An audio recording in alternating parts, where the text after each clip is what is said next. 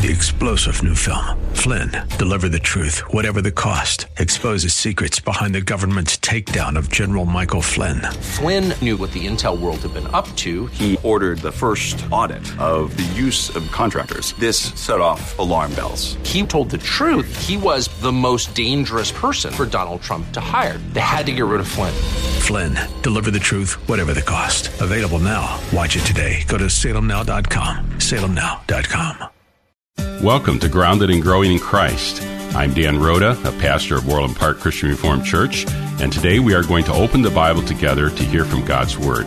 To hear all of the messages in this series, please visit groundedandgrowingradio.com. There you can learn more about this audio ministry, and we'd love if you'd consider providing financial support by making a gift of any amount. If you're not part of the local church, Orland Park Christian Reformed Church welcomes you to worship with us this Sunday as we gather to worship and hear the Word of God proclaimed. You can learn more about our church at groundedandgrowingradio.com. Would you turn with me in your Bibles to Revelation chapter 3? We're taking a look at the church in Philadelphia. Man, as you take a look at this, you might notice that this church is sort of the mirror opposite of the church in Sardis. It's the exact opposite of the congregation in Sardis. It shows us the strength of weakness. And that's one of the things that I hope that you'll notice as we take a look at this section of Scripture, Revelation chapter 3, starting at verse 7, reading through verse 13. We're going to find out about the strength of weakness. And to the angel of the church in Philadelphia write, the words of the Holy One, the true One, who has the key of David, who opens and no one will shut, who shuts and no one opens. I know your works. Behold, I have set before you an open door, which no one is able to shut. I know that you have but little power, and yet you have kept my word and have not denied my name. Behold, I will make those of the synagogue of Satan who say that they are Jews but are not, but lie. Behold, I will make them come and bow down before your feet, and they will learn that I have loved you. Because you have kept my word about patient endurance, I will keep you from the hour of trial that is coming on the whole world to try those who dwell on the earth. I'm coming soon. Hold fast to what you have so that no one may seize your crown. The one who conquers, I will make him a pillar in the temple of my God.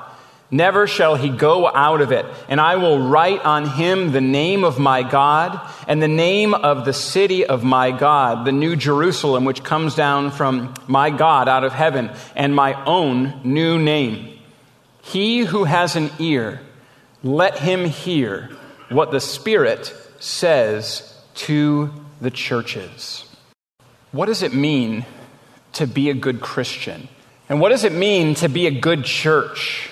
Our temptation is to believe that those who are the loudest and the flashiest, those who are acknowledged as the most successful, who are the most famous, those who have the most objective markers of worldly success, it's easy to believe that those are the ones that are the successful ones. Those are the ones that are the successful Christians. For us to believe that those who are eager to talk about their Christian accomplishments, that those are the successful ones. In fact, to just make it as maybe simple and crass as sometimes pastors talk about it, oftentimes pastors will talk about the 3 B's which mark success in life of pastoral ministry. Do you know what the 3 B's are? Well, I'm going to tell you. The 3 B's are buildings, big budgets, and big numbers of bottoms that fill the seats. Those are the 3 B's that people will talk about. Sometimes when pastors get together, they'll say, will you tell me about the 3 B's of your congregation? They're asking for worldly markers of success. I know they're children, so I use the less crass version of the third one for all of you, but you can understand what pastors usually talk about. This is what people will sometimes use as markers of success for a church or for a ministry, the 3 B's. But we were checked on that last week, weren't we?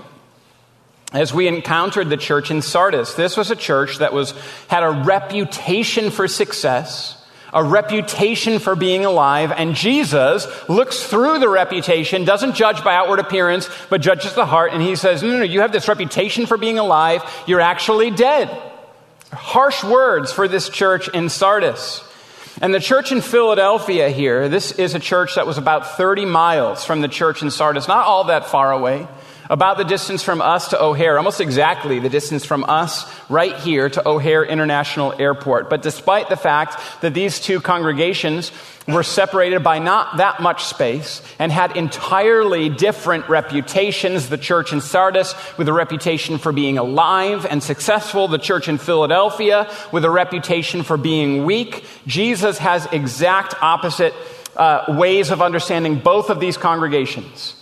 The successful congregation, so-called, in Sardis, is told that they are not alive, that they're dead. And this church in Philadelphia, Jesus says, listen, I know your weakness. I understand that you have little power. But he reminds them that he is the one who holds them. And so again, we don't continue based on reputation, but on what Jesus says. The fact that this church in Philadelphia is held by the Lord Jesus, the fact that they have been faithful to his ways, that is all that matters. And that makes them a much more mighty church than the successful one that's just down the road.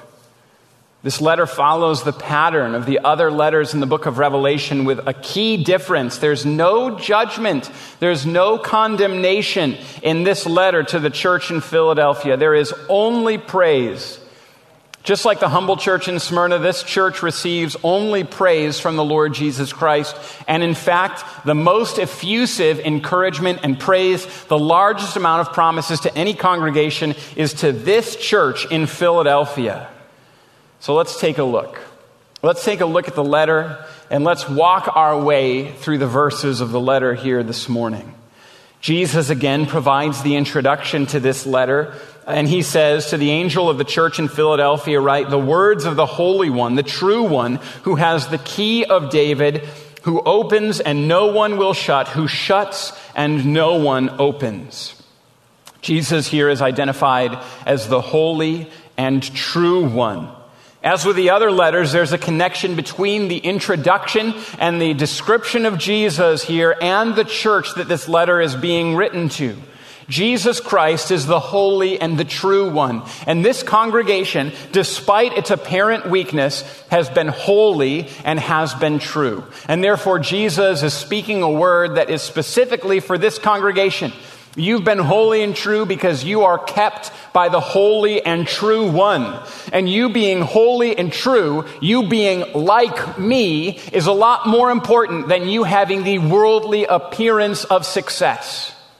You see this church just down the road, Sardis, this church whose letter you just heard read, they are the ones that have the reputation for the success. You are the ones who know you are weak, but you're holy and you're faithful, which means that you are like me.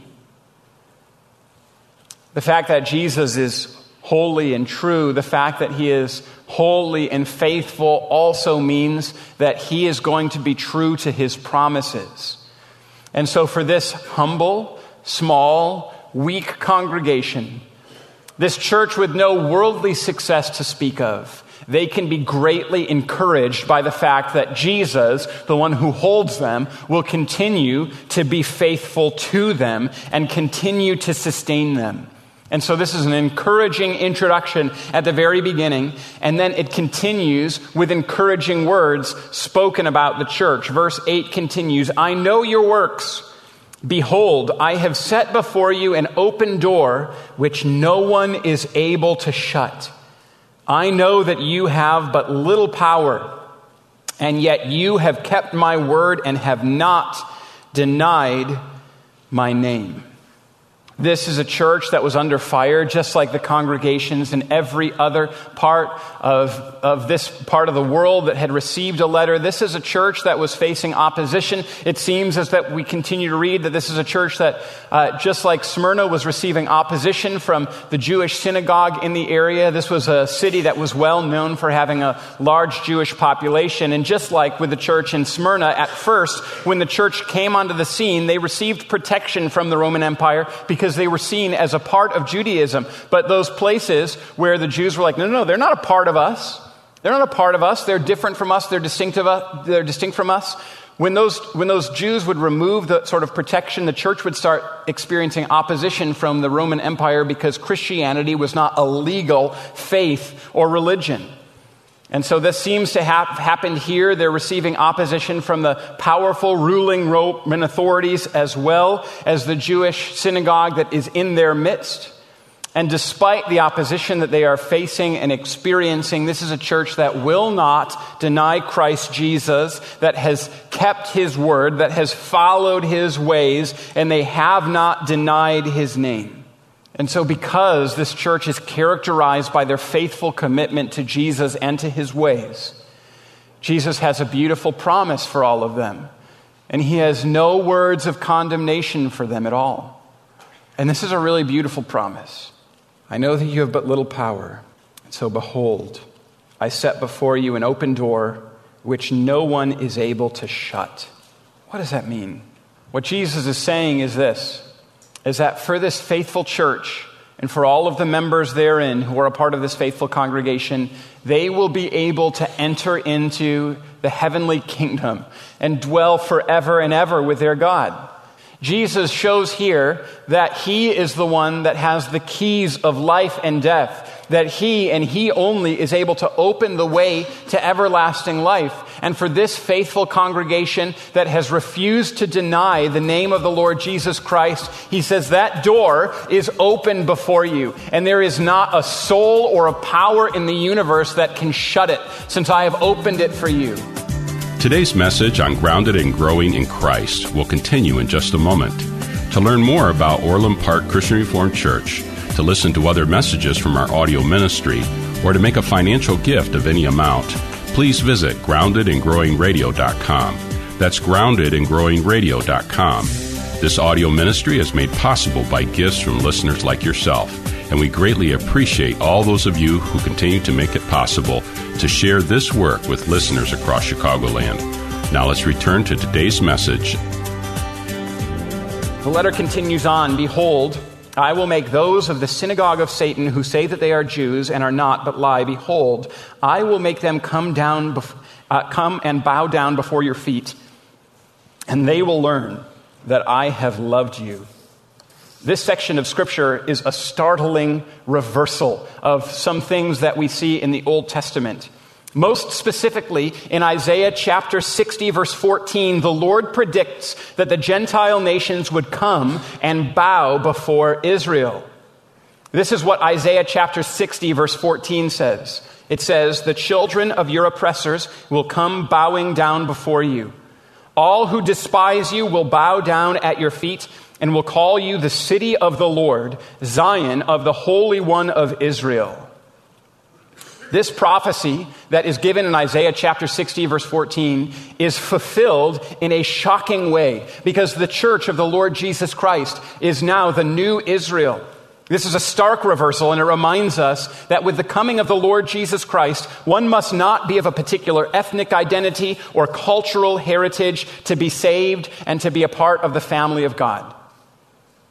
What Jesus is saying here is that those that have clung to the traditions of the elders and have not trusted in the Lord Jesus Christ, they are going to be a part of the nations, the Gentiles, the others that are going to come and bow down before the church. The combination of Jews and Gentiles and those of all people and tongues and tribes and nations. This is the new Israel. And those that oppose the church, whoever they may be, they will come and bow down before the church and give glory to the Lord Jesus Christ. Man, that's a striking reversal. And it continues the promise of goodness that comes to this church in Philadelphia. The letter continues. Because you have kept my word about patient endurance, I will keep you from the hour of trial that is coming on the whole world to try those who dwell on the earth. This is one of the themes that will continue on through the book of Revelation. The themes of trials and tribulations that will come onto the earth before the Lord Jesus Christ returns. And one of the promises here in Revelation chapter 3 to the church in Philadelphia is that they will be preserved in the midst of that trial. that while the Lord Jesus Christ will send tribulations and trials, and while they will have to experience some of the difficulties of them, the great difficulty of experiencing the wrath of God is something that this congregation will be protected from. Further encouragement that's given to this church. And then he says this in verses 11 and 12. I'm coming soon.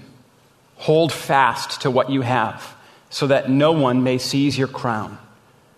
The one who conquers, I will make him a pillar in the temple of my God. Never shall he go out of it. And I will write on him the name of my God, and the name of the city of my God, the new Jerusalem, which comes down from my God out of heaven, and my own new name. This is the fourth time that the coming of the Lord Jesus Christ has been stressed in these letters to the churches, but this is the first time that it's been a positive thing for the church. To Ephesus in chapter 2, verse 5, Christ's return would mean the removal of its lampstands. To Pergamum in 2:16, it would mean judgment with the sword of his mouth. To Sardis in chapter 3, verse 3, sudden and unexpected judgment like a thief in the night. To Philadelphia, however, the coming of the Lord Jesus Christ would mean vindication and reward. Jesus, you see, is coming back. And here's the odd thing. That's going to either be the most wonderful or most terrible thing. And here's the reason. It's going to be the most wonderful or the most terrible thing because it will mean the end of sin and judgment on evildoers. Now, if Jesus comes and ends sin, and that's like your thing, right? Then he's taking away the thing that you are all about. And here's the thing, all of us at one time when we were apart from Christ were about being in sin. Every single one of us. That was the thing that we were about. That's what Ephesians tells us, Ephesians chapter 2. At one time, all of us followed the patterns of the prince of the air. We followed the patterns of this world. We were given to disobedience. In our mind, we were enemies with God. And you see, if Jesus comes to end sin, then that means that if you are all about that, you're not going to like it. But let me tell you what characterizes a Christian. One who trusts in the Lord Jesus Christ wants to be freed from sin. And so if Jesus comes to end sin, this is a glorious and a good thing. Because this means my enemy, this thing I've been struggling against, this thing I've been fighting against, this thing that I've been battling, Jesus is bringing an end to it. And you see, here is a word that may be challenging and may be comforting. Jesus also comes to bring judgment on all evildoers. And that means on everyone who is apart from Christ. You want to know the only way that you can be righteous? Is by having the righteousness of Jesus Christ. The only way that you can be righteous is by repenting of your sin and turning to Jesus Christ so that Jesus bears all of your sins in his body on the cross. And so that when Jesus rises again from the grave, he gives to you all of his righteousness. That's how you get to be righteous. And for all of those that have had sins forgiven by Christ Jesus at the cross, to every single person that stands in the robes of righteousness at the return of Christ Jesus, this is going to be glorious. Because the Father is going to say, you are forgiven. You are as holy and righteous as my Son was on your behalf. When we see Jesus, that's going to be glorious for those of us that are found in Christ Jesus. But for everyone that doesn't trust in Jesus, for every person that continues to trust in themselves, in their own ways, in their own righteousness, it's not going to be a good thing to have Jesus come in judgment. And you see, one of the challenging things in the book of Revelation is just what I mentioned, that this is the fourth time that Christ's return has been talked about. It's been spoken of as a negative thing for 3 of those 4 churches. And what that means is that just by being present in a church congregation or membership does not necessarily mean that one is trusting in the Lord Jesus Christ. You can be a part of a church and still be trusting in your own righteousness and not trust in the Lord Jesus Christ. And for all of those that are not keeping Christ's ways or are entrusting in themselves, and it's not going to be a good thing when Christ returns. But for every person that, like those Christians in Philadelphia, for every person that's weak enough to acknowledge that you on your own is not enough, that you on your own, that what you offer is not enough, that you, apart from Jesus, that you're not enough. If you're weak enough to be able to acknowledge that, then the return of Jesus is going to be beautiful. Because the return of Jesus is going to come with all of these promises. All of these promises. I'm coming soon. Hold fast what you have, so that no one may seize your crown. And let me tell you about some of the promises that are for you. If you trust in Jesus, if you are weak and humble enough to acknowledge that you need Jesus, these are the promises for you. I will make him a pillar in the temple of my God. Never shall he go out of it. I'll make him a pillar in the temple of my God. Now, why is this a wonderful promise?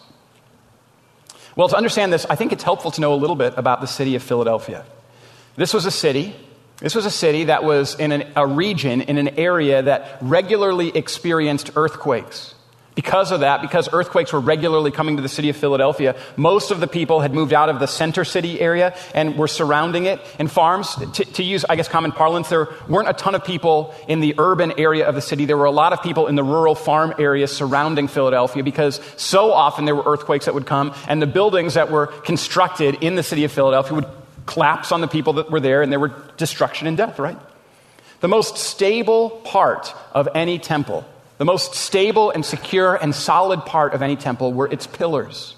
Oftentimes, at the time of earthquake, the pillars would stand firm, even though the roof would cave in.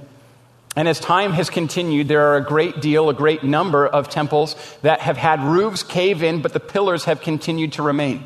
Let me just draw your attention to a few of them so that you can understand the stability of some of the temples. The first one is the Parthenon. It's located on the top of the Acropolis. It's dedicated to Athena. It was built in the 5th century BC. Do you notice what's gone in that picture? The roof. You notice what's still there? The pillars. Why? Because they're the most stable part of any constructed building. And in this time, they were the most stable, solid part of any constructed temple. Let me give you a second picture. This is a temple to Hera that is located in southern Italy. And it contains 2 temples that were dedicated to Hera, the goddess of marriage and childbirth. You know what's gone on both of those temples? The roof. You know what's still there on both of them? The pillars. Because the pillars are the most solid and stable part of any construction. And here's a third picture, the one that experienced probably the most earthquakes. This is the Temple of Poseidon that's situated on the tip of Attica Peninsula. It's surrounded by the sea. Do you see what's gone? Almost everything. You know what's still there? Almost all of the pillars.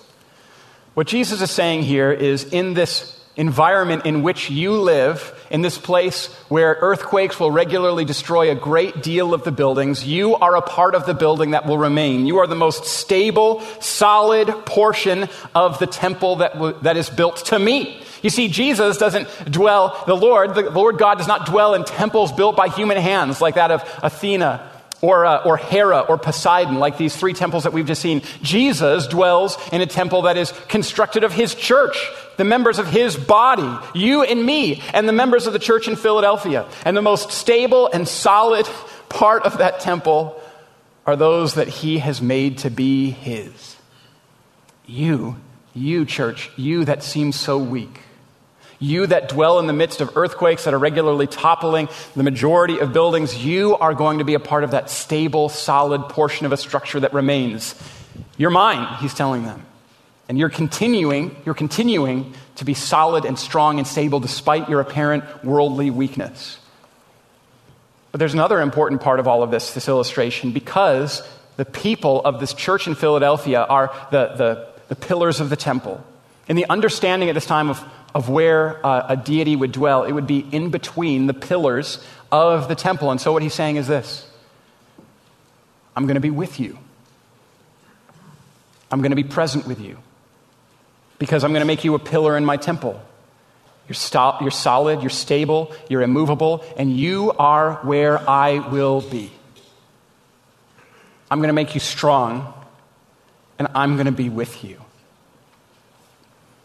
The leaders of the Jewish synagogue in Philadelphia believed that the true temple was in Jerusalem, but Jesus reminds the church that the true temple is in the new heavens and the new earth, where God will be in the midst of his people.